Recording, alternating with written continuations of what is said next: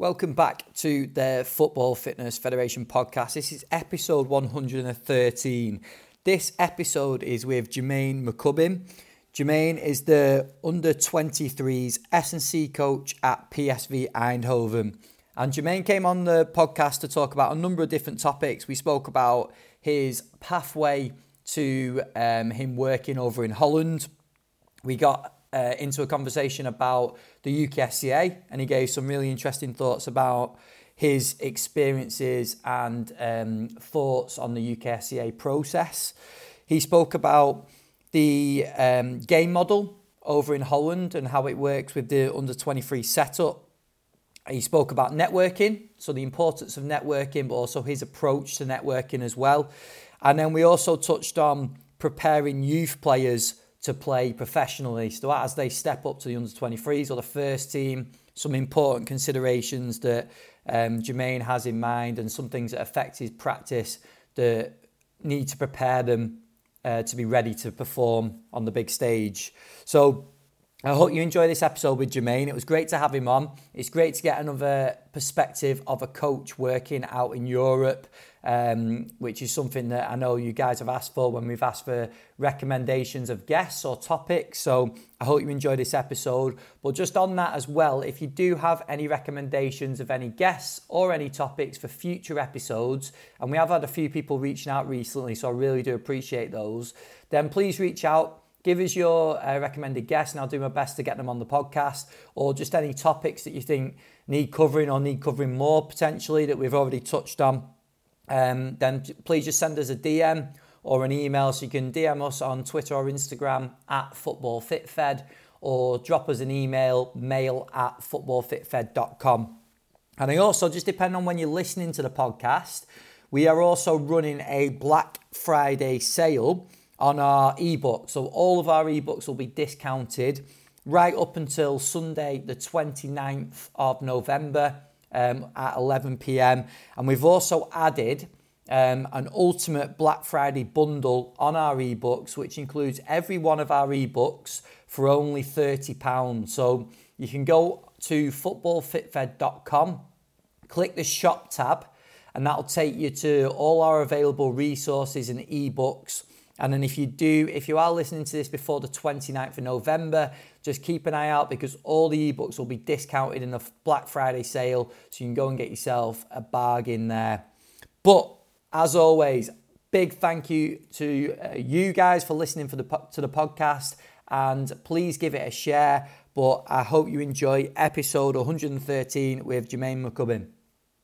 Welcome back to the Football Fitness Federation podcast. This is episode 113. I'm delighted today to welcome onto the podcast Jermaine McCubbin. Jermaine, thank you very much for coming on.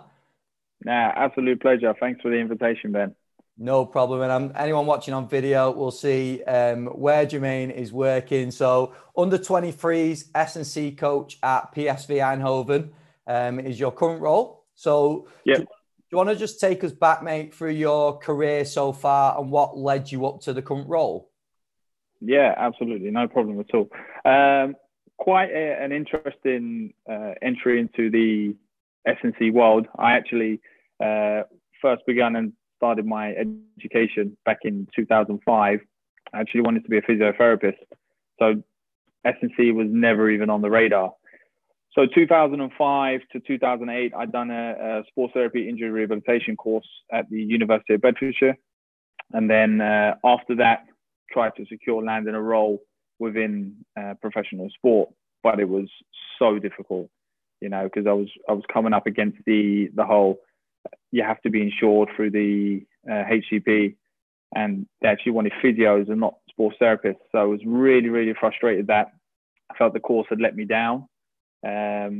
No one actually told us, the difficulties of landing a role for a sports therapist. So actually then went into personal training as a result. Done that for the next 5 years. Got some really good coaching. Was working at David Lloyd's at the time. A lot of tennis athletes, general pop, lose weight, tone up. A word that I hate. But yeah, and some sports specific stuff. And then I just became increasingly frustrated with, my income depended on other people's incomes. It was very seasonal. getting up really early, 5:30, 6 a.m. first client, sometimes your last client 9 a.m. Big pause in the afternoon, and 5 years after that, I just wanted to settle down. Children, mortgages, but very, very difficult to get any of that having a volatile income. So I then started to think, okay, let's get some career longevity. What could I actually do? So let me try push the sports therapy stuff a little bit further. Done a few refresher courses just to upskill myself even more. Then I literally wrote to every single club in London, from Premier League all the way down to conference for any opportunities, and nothing available. And it was, again, okay, very frustrating. And then after some time, I just got an email from a club that said they'll be interested in having my services. So I was like, okay, fantastic. Went in, saw that they had an S&C coach at the time. And from my experiences being personal trainer, I was like, oh, this is something to consider. What's this guy doing? And it was the first time I actually heard the term S&C. So this was like 2010. And I thought to myself, okay, this is something I can get on board with. Then I heard about the UKSCA, and then I started that pathway, and then, ultimately led through, had my S&C and my sports therapy, ended up landing a role at Brentford Football Club, worked there for 2.5 years. And then after that, the academy decided to close its doors. I think that was 2016, March 2016. And anyone that's listened to your podcast before will know that you've had Darren Stern on, and you also talked about that in brief. So it was made redundant as a result. And then anyone that knows trying to get a job in professional football is so difficult. So after I landed a role there, it was, oh my God, it's been taken away. What am I going to do now? And fortunately for me, the technical director at the time, he said, listen, you've got your sports therapy, you've got your UKSA accreditation.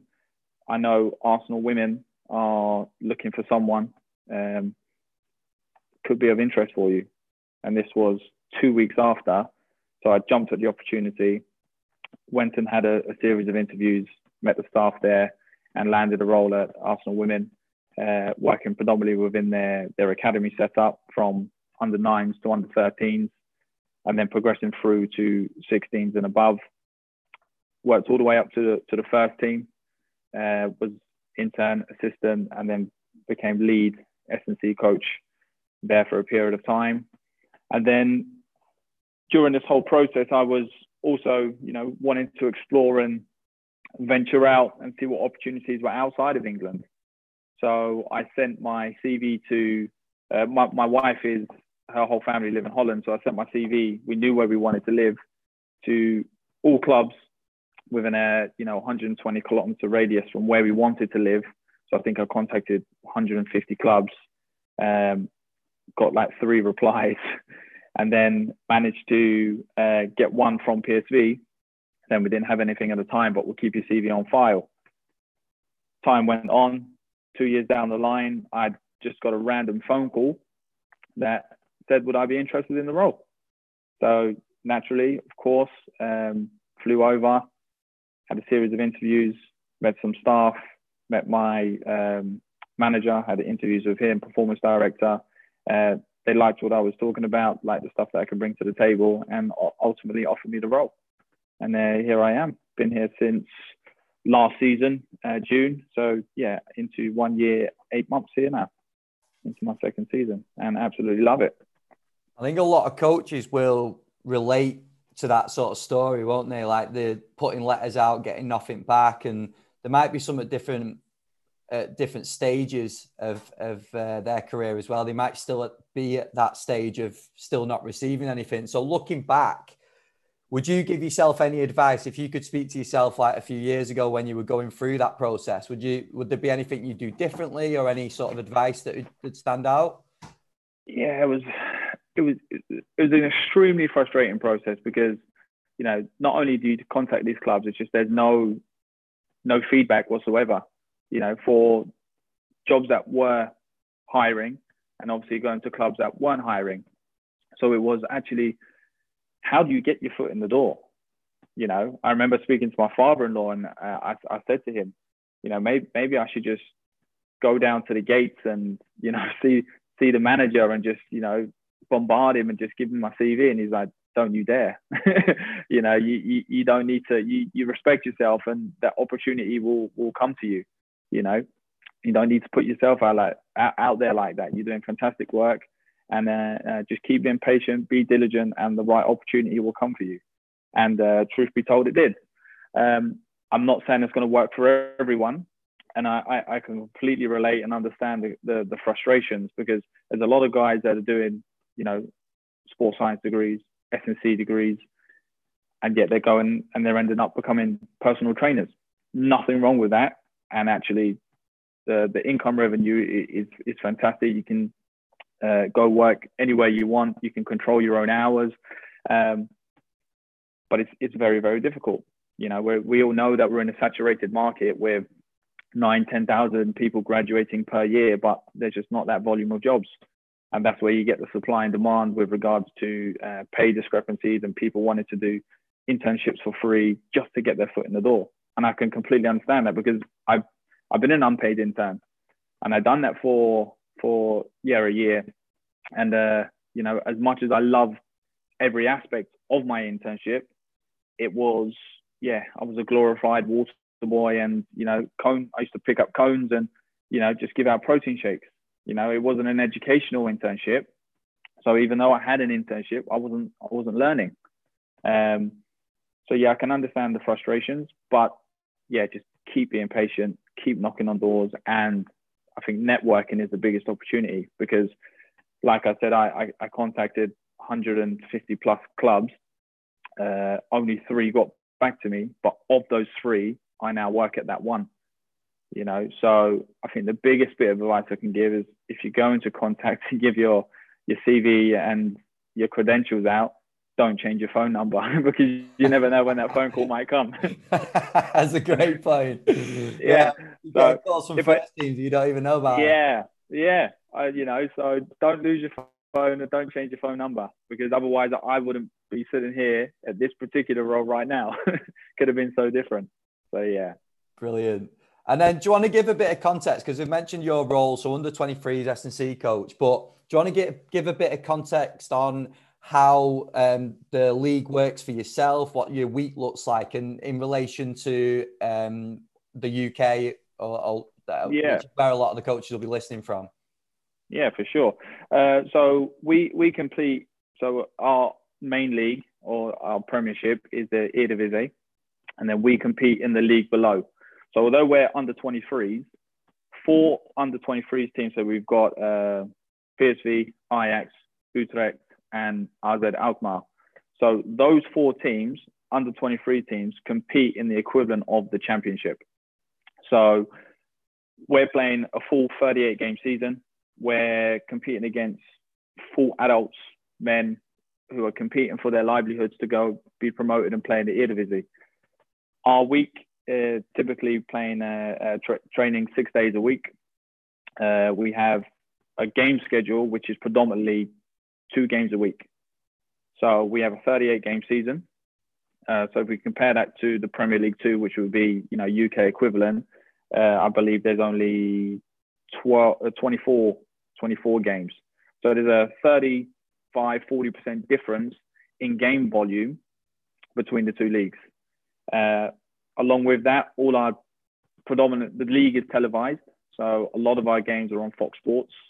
We have an attendance on average of 5,500 per game, whereas the Premier League 2 is, I think, just over 400. So not only do you have to develop these players that physically to cope with the demands of the game, but they're also getting that external pressure from media, from fans. They make a wrong pass, they'll get hammered for it. They take a poor shot, or the crowd are going to boo you. They're going to rile you up. They're going to get involved to put you off your game. So it's so closely resembles professional football. Whereas in the UK, I've not worked at Premier League 2 level, but in the UK it's a bit more behind closed doors, and you don't really get that pressure and stuff that comes with being a professional athlete. So they're the main differences, which actually, if we look at our under 23s team in comparison to what the first team can do, the league, there's less than 10% difference across all the metrics that we measure that would differentiate between the Eredivisie and the league that we compete in. So those times when our players have to step up, they're ready to perform. I think that's a great point. And it's one reason why you see so many players from over here go on loan to over to Holland as well, isn't it? Because of that pressure. And like you say, it's not just the physical challenges, there's all the other side of it as well, which is what we're seeing in lockdown, isn't it? The difference on the game. Yeah, most definitely. And I think another one of the other big things which is different between us and Premier League 2 is that the average age of our squad is 19 years old. So we've got 19-year-olds playing at under 23 level who then go on to get all that added experience and then actually ready to perform at a younger age. So if you look at our first team, we've got a handful of players which came from the academy setup who are now playing first team football. So the path is a little bit more direct. So we actually need to prepare these under 23 players to play football at 17, 18 years old. And that's just highlighted because recently we've just had 4 19-year-olds make their first team debut, 3 which competed in Europe. And then under us, we've got the under 18s. We have had 7 debutants who have played for under 23s, at 17 and 18 years old. So professional football, the route is a lot more direct, but that's only if you have the quality, obviously. But yeah, they're the main differences which we can see at this point in time.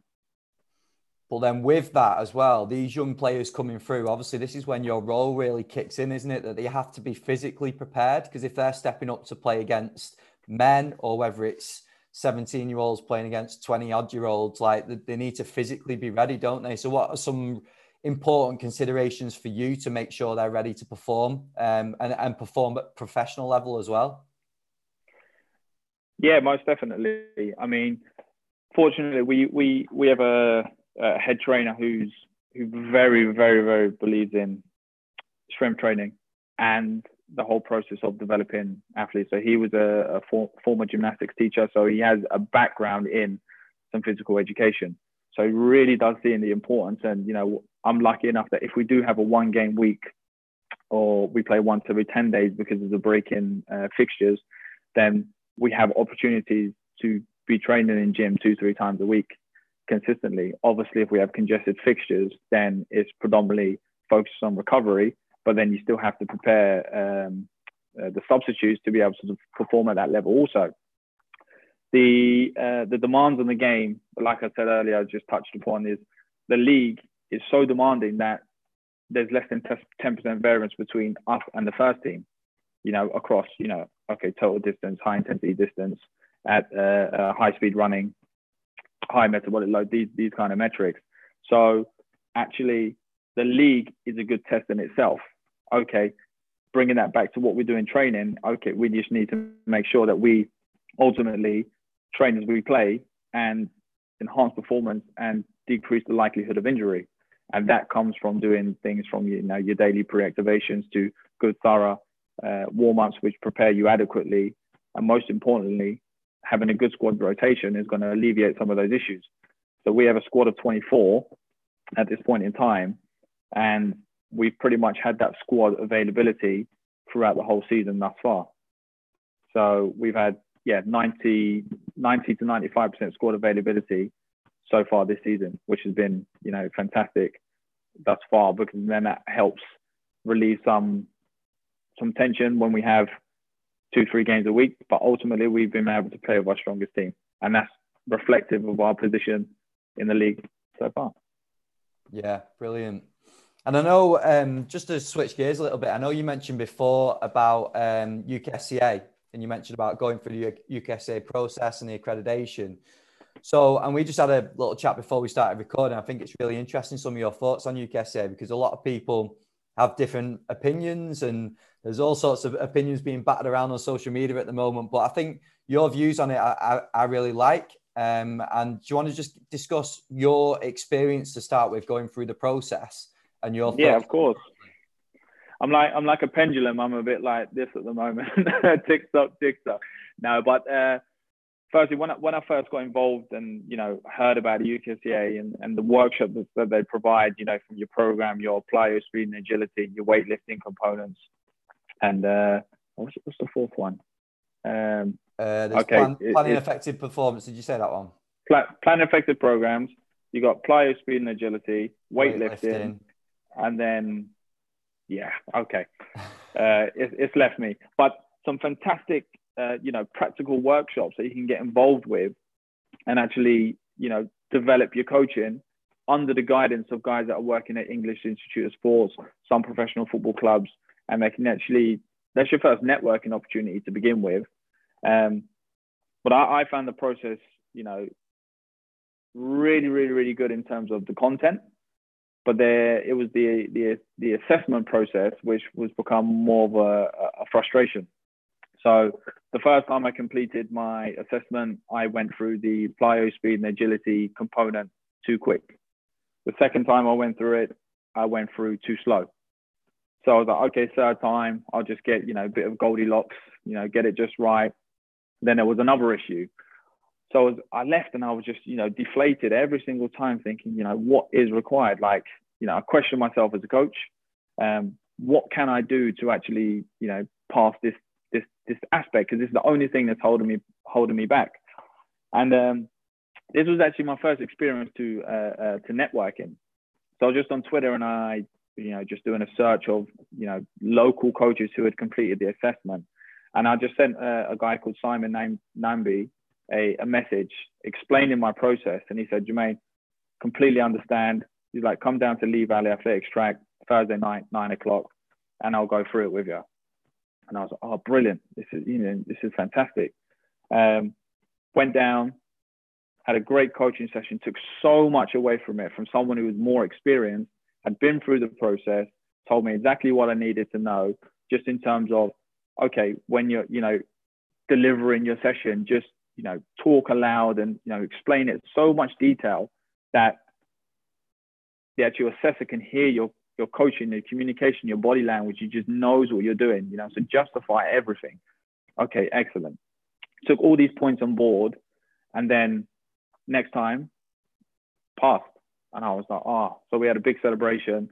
And, this was a guy that I just met on Twitter, never 2-3 conversations, and he offered me support. No funding. He didn't want any money. All he asked is that I pay it forward. So he then explained to me it was a similar process. Someone helped him out, and they took no money, no cash value, and they just said pay it forward.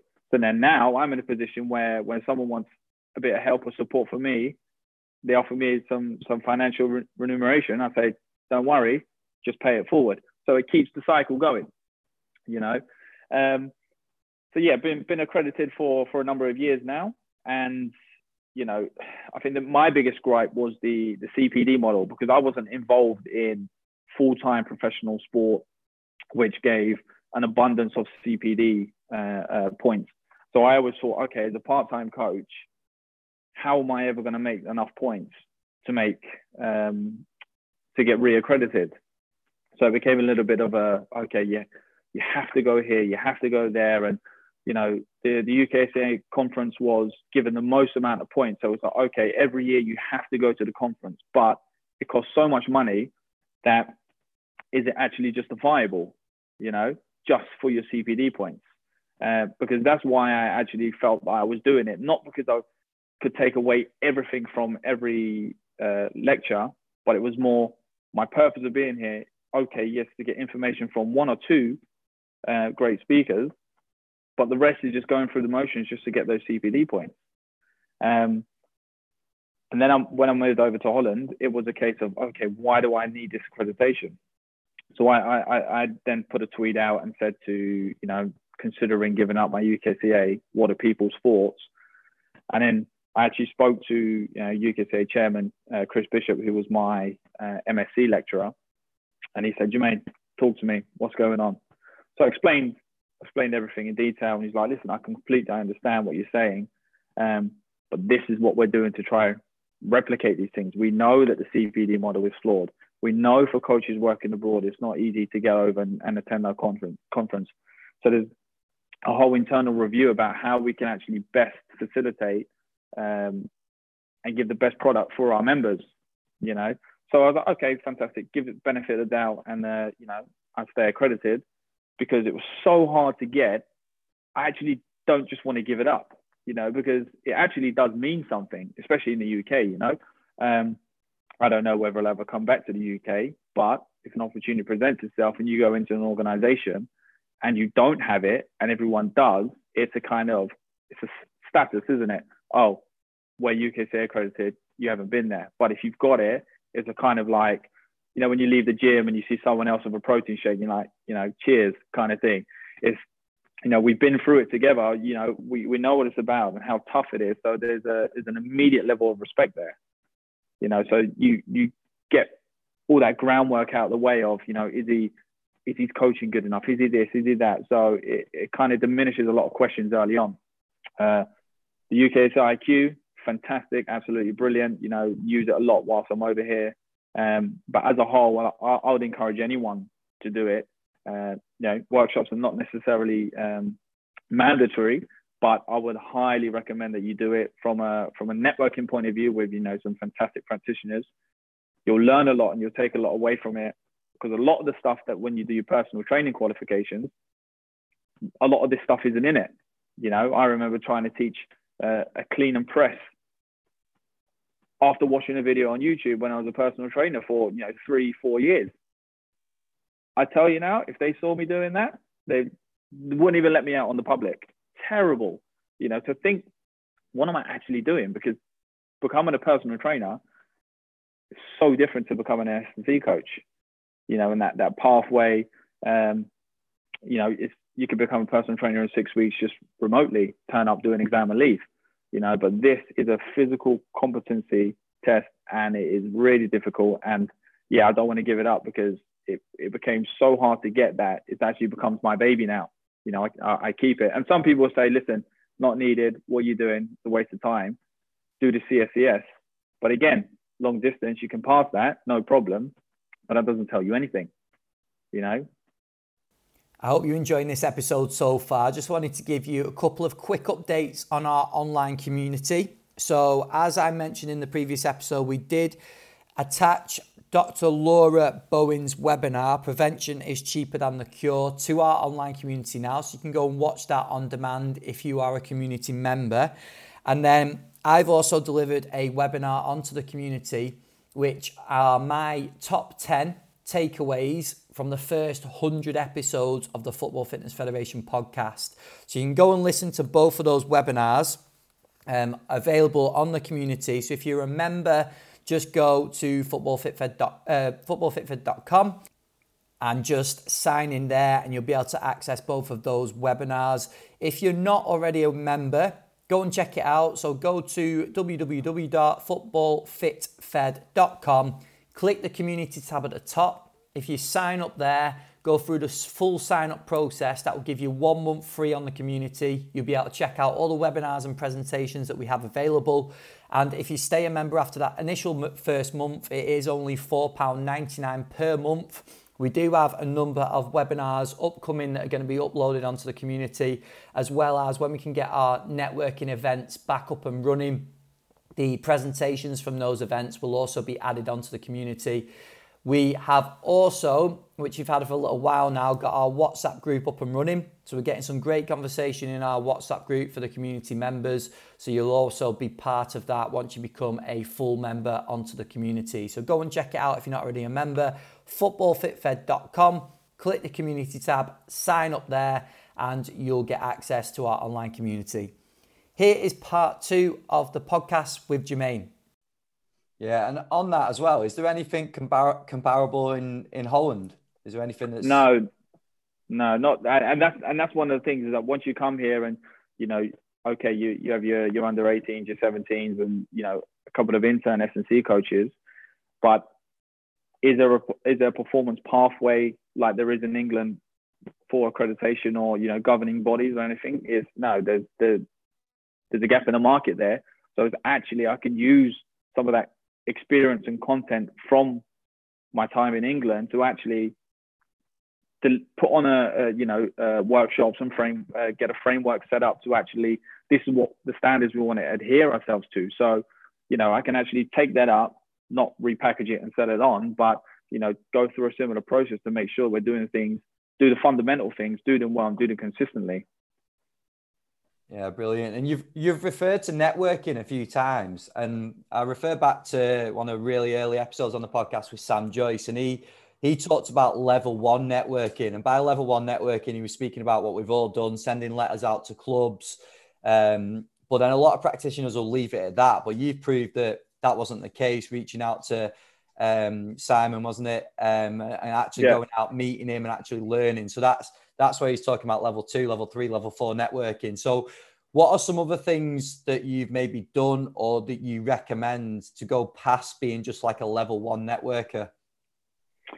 Well, the thing, I think networking is always something that's going to be, fundamental in your role as a practitioner, because science is always evolving. Science is always progressive.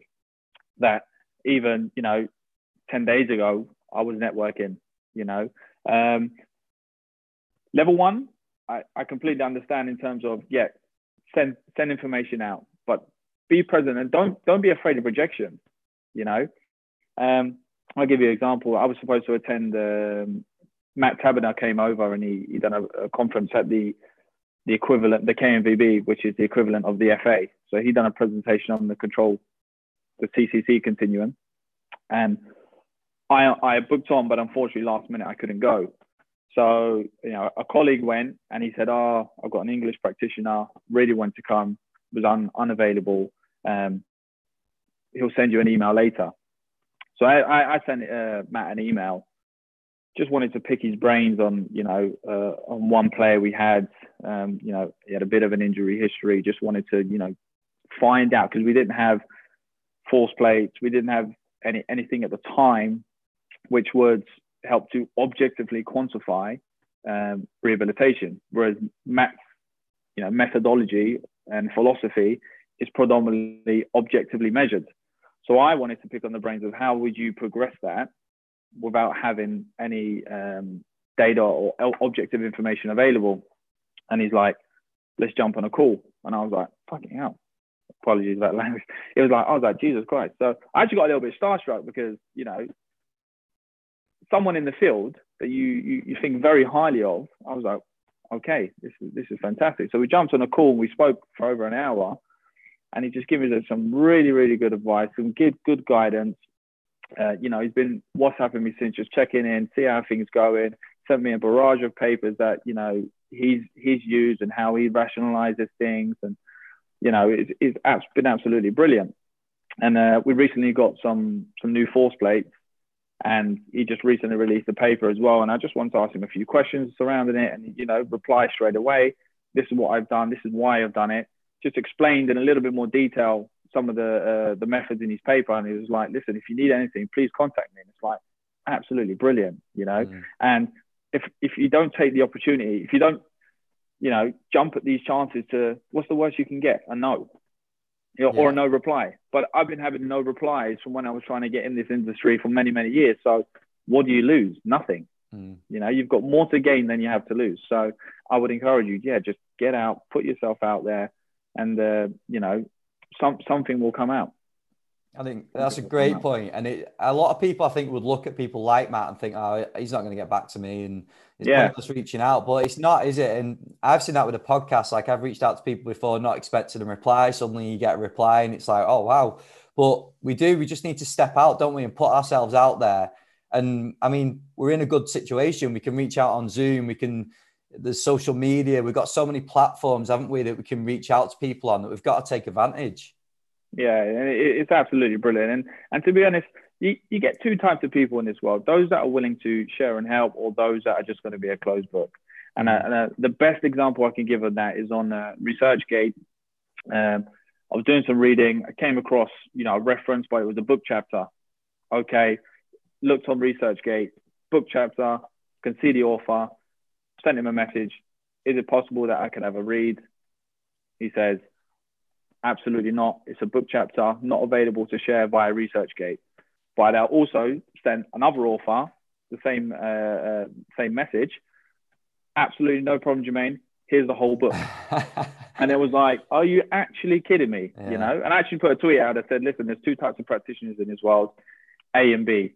Don't be A, you know, just be willing to share. And that's one of the good things I think about our industry, is that there is an abundance of people who are willing to share and share openly. You know, John Life, Excel Tricks for Sports, anything you need to know from, you know, a novice up to experience of using, you know, Excel to do wellness, dashboards, GPS profiles, that's all there.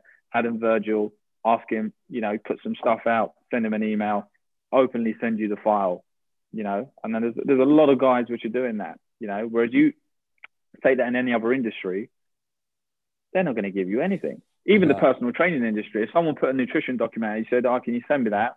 Yeah, 70, 80 euros, no problem at all. You know, so I do think it's as an industry, we are very, very willing to share. And that's what I think you have to do as a practitioner yourself. So if someone wants to contact me asking for information, share, because I know what it's like to be on the other end and taking knockbacks, you know? Yeah, 100%. If I can help out in any way, shape or form, I will. But if I can't, I'll say I can't, but I might point you in another direction. Yeah, which is equally as valuable, isn't it? Exactly. You never know what will come from it. Because with that, a lot of it comes down to ego, doesn't it? Especially when you're talking about personal training. Like, the reason a lot of people don't want to share, or they want to just charge you for certain things, is the ego getting in the way, and them not wanting to, like you say, share their knowledge, their experiences. Everything I know is information passed down. You know, I've not made anything up. I've not put a patent on anything. So it's all information that, you know, comes and goes round. Yeah, there's nothing that I don't know, or I know, sorry, that I'm going to give you that you don't know. What I might give you is a little bit more, you know, be a little bit more critical thinking about something or another. But the information I have, I'm openly willing to share, because you can find this information yourself if you do an extensive search. You know, all the information I have is readily available. I think the other great thing on that is, what we come across on our network meetings, is when practitioners talk to one another and they're open with one another, they actually justify a lot of work that they're doing, because they realize other people are doing it as well, don't they? So it's not always the case of someone saying, well, don't do that, do this. It might just be that they say, oh yeah, we do that, and this is how we do it, and maybe you can make this little tweak to it. So there's ways that we can learn from both sides, isn't there? I always refer to it, it's like cooking, right? Gordon Ramsay can give you a recipe and you can go cook that dish, no problem at all. Jamie Oliver can give you that same recipe, it's going to taste completely different. You know, it's not to say that one's better than the other, it's just adding a different flavor. You know, you might take those recipes and add a little bit more salt, a little bit more pepper, a little paprika. You might do something so it becomes a little bit more yourself. You know, so you always have to, take the information, how does it apply to your field, or within your setting, and depending on the context, you may change one or two things to make it actually work better for you. You know, because there's not always the equipment or the facilities or the staffing numbers to be able to do exactly as another practitioner is doing. So you have to be able to adapt to provide something similar and give that, but still maintaining and giving a high quality of service. Yeah, definitely. And just before we move on to a few quick fire questions, Jermaine, I was just going to ask you, what are some of the biggest challenges you face in your role currently? So I think it's interesting in the under-23s role, because we've had a few practitioners that sit in that role, and they've discussed a few challenges, but just generally as well, what are some of the sort of standout challenges that you face? I think the first one when I came was language, of course, naturally, you know, obviously living in Holland, so Dutch speaking, but at the same time, everyone around me does speak English, which is fantastic. But I put the pressure on myself, or the onus on myself, to actually learn the language of the land. You know, for me, I think it's very important, because if you can then speak and articulate and understand from the mother tongue, actually, one, you get a little bit more respect that you're trying, and two, you're not going to miss out on some of the other things that, with the social aspect.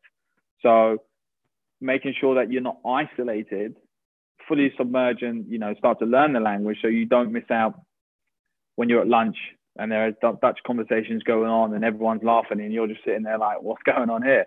So now you can understand and you can laugh along, because being an S&C coach, you know working within a team is that what a lot of people want to do. But if you're working in a team and you're isolated, it's not going to be fun and it's not going to work out long term for you.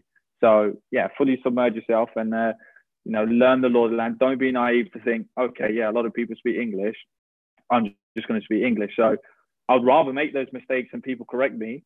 But now I'm at a level where I can, do my work proficiently within, with speaking the language.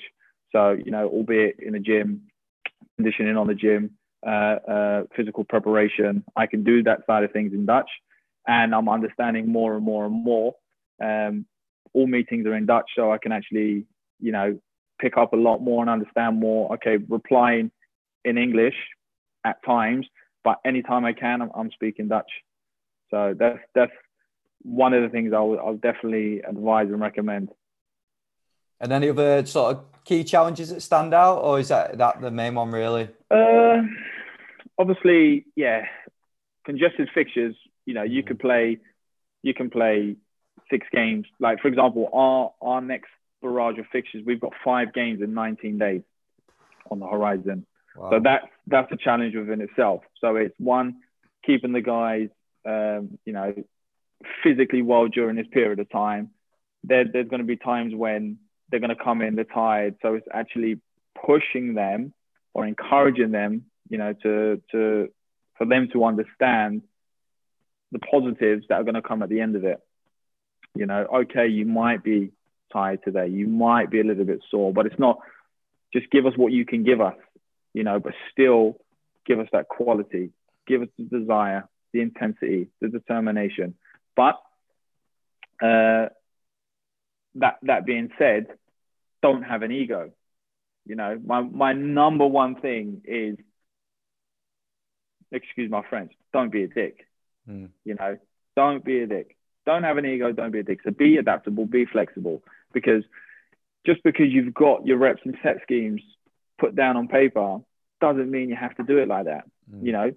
Have to understand the law of individual differences, and you're not playing the sport. So yes, you might have trained and you might have done this cycle yourself, or you might have been exposing yourself to repeated volumes or intensity, but you've not done an intense training session for an hour, hour and a half on the pitch.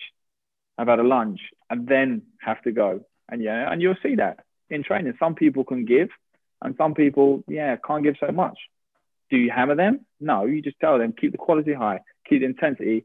We'll adjust this, and this, but still be thorough in your application.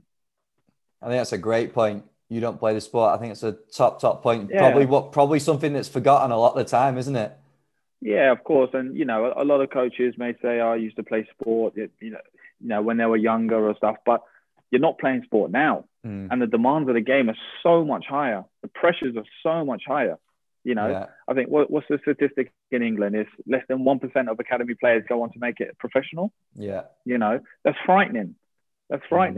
But, you're not playing the sport. Okay, we can understand the demands of the sport as much as we want, but unless you play and you train and you play twice a week, you train and you add gym sessions on that, cognitive loads, there's going to be fatigue. And you can say, oh, yes, planned overreaching and things like this.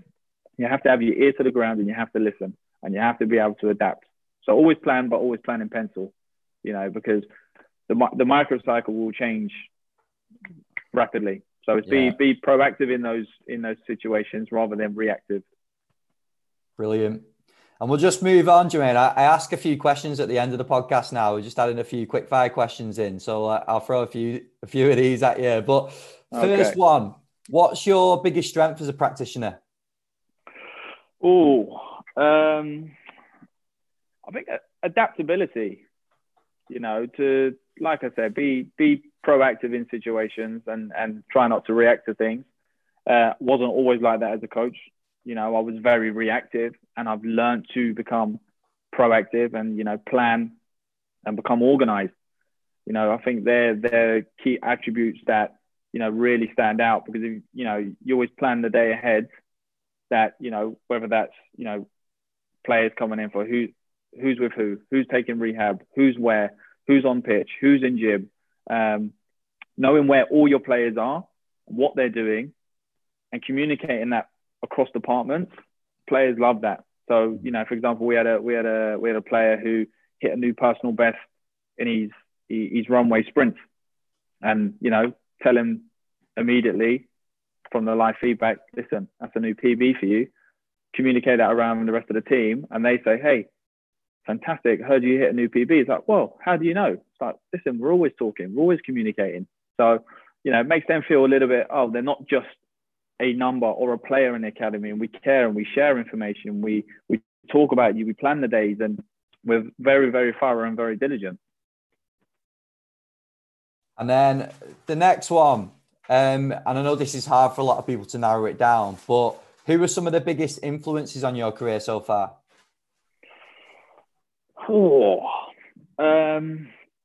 Yeah, quite a difficult one, to be honest. And I'll be honest with you. It's not particularly anyone in S&C or anything like that. Like I was in a position where, you know, during my career, I didn't have a mentor, and so I couldn't just pick up the phone. So I can't name 1, 2, 3 individuals that I could bounce ideas off. So, and I think that's one thing that probably a lot of new coaches will be able to relate to, is that you see a lot now, oh, you need a mentor or get a mentorship. And I didn't have that. And to be honest, I still don't have it. But I do bounce ideas off, you know, sports scientists, other physical coaches, first team. So within the constraints of our environment, yeah, we share information. But yeah, to highlight 1 or 2 people is difficult. I suppose, you know, Simon, I would have to say, because he got me on this path, and, you know, he really highlighted what's important in this industry. My MSc lecturer, Anthony Turner, who was actually my college lecturer back in 2003, to see what he was doing back in 2003 and to see how the cream always rises to the top. Now he's you know, UKCA, you know, at the top there, doing some fantastic stuff, putting out some fantastic research articles, has an applied background, but also can back that up with some practical skills and theoretical knowledge. Yeah, they're probably about the key ones, to be honest. You know, but there's not one person I go to bounce ideas off. Is I would network, and if I don't have the answer, I think everyone is available to me. That I just, yeah. I'll send an email, I'll send a tweet, and if you get back to me, great. But otherwise, I have to, you know, search and find the answers myself, which isn't a bad thing, but it's more time consuming. Yeah, no, and in this industry, you don't always have that amount of time to be doing that. But okay. No, I think it's a great point. Really good point. The strength of your network is so important, isn't it? Yeah.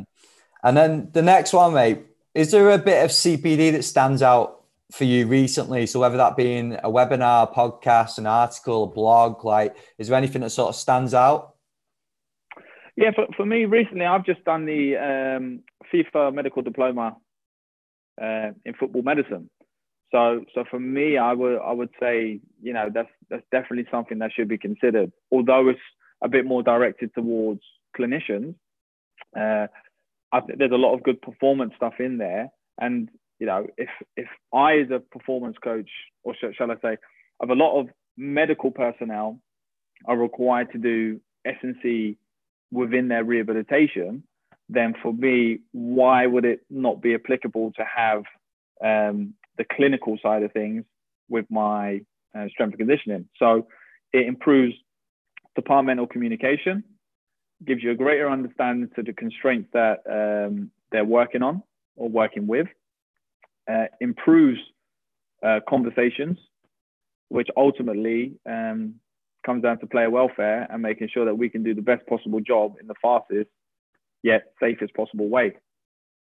So I would very highly recommend that course to anyone. You don't have to complete it as modules. You can take it in your own time. Definitely something that I would recommend for sure. Brilliant. And then just a final couple. What do you think the most important trait is to have as a coach? Be friendly, but not friends. So, I'm a lot of the players, I can relate to them. I can have a laugh with them. I can have a joke with them. But ultimately, you be friendly and try and make all of them feel like they're best friends. Like you make them feel like they're their favorite, And I have a lot of the boys thinking like, I'm your number one, or I'm your number one. So that's fantastic. That means I'm doing it right and making you feel like you are that priority, which you are. But don't be friends, and you don't cross that line. So you still have that professional boundary. So when you need to demand something from them, they're ready to deliver. So for me, be friendly, but not friends. And then just to flip that, what do you think the most important trait is from a player's point of view?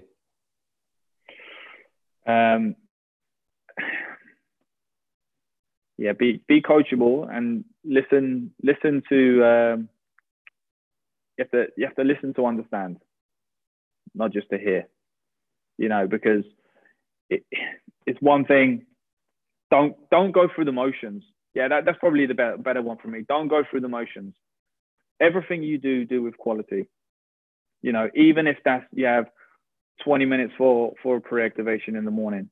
Don't come in and just sit down and foam roll half-heartedly, or stretch without a little bit of conviction, or do a box jump with no intent. Just everything you do it with intensity, do it with conviction, because there's always someone there that is doing it like that. Don't be the guy that doesn't, because career longevity is important. So, you have to do the little things well, and then the big things will ultimately happen.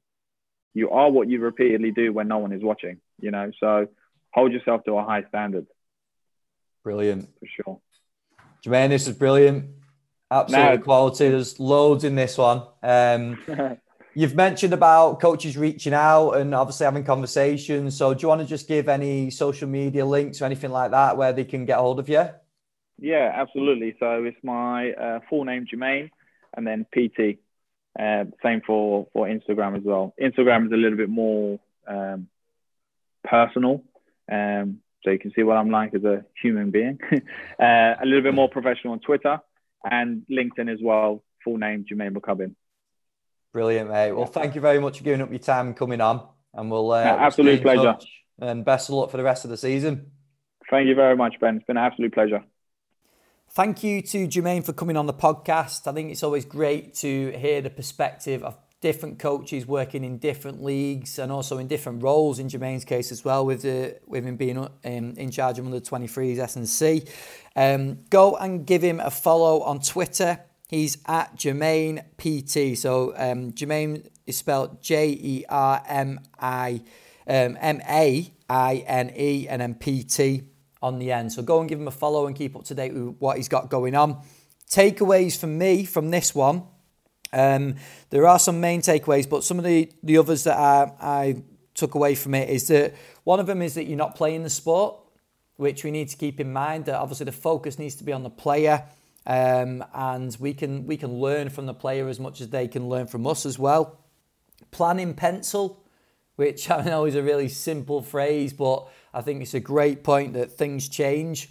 And then I've also wrote down, which is the title of this episode, We Care and We Share. And this is probably my biggest takeaway from this episode. Jermaine's thoughts on the UKSCA, and where he spoke about keeping the cycle going, keeping that UKSCA cycle going, giving your experiences to other coaches that haven't necessarily been through the UKSCA process, but giving your advice and passing on what you've learned from other coaches as well. And I think that was absolutely invaluable for coaches to take away from this one, because I think it's such a great point.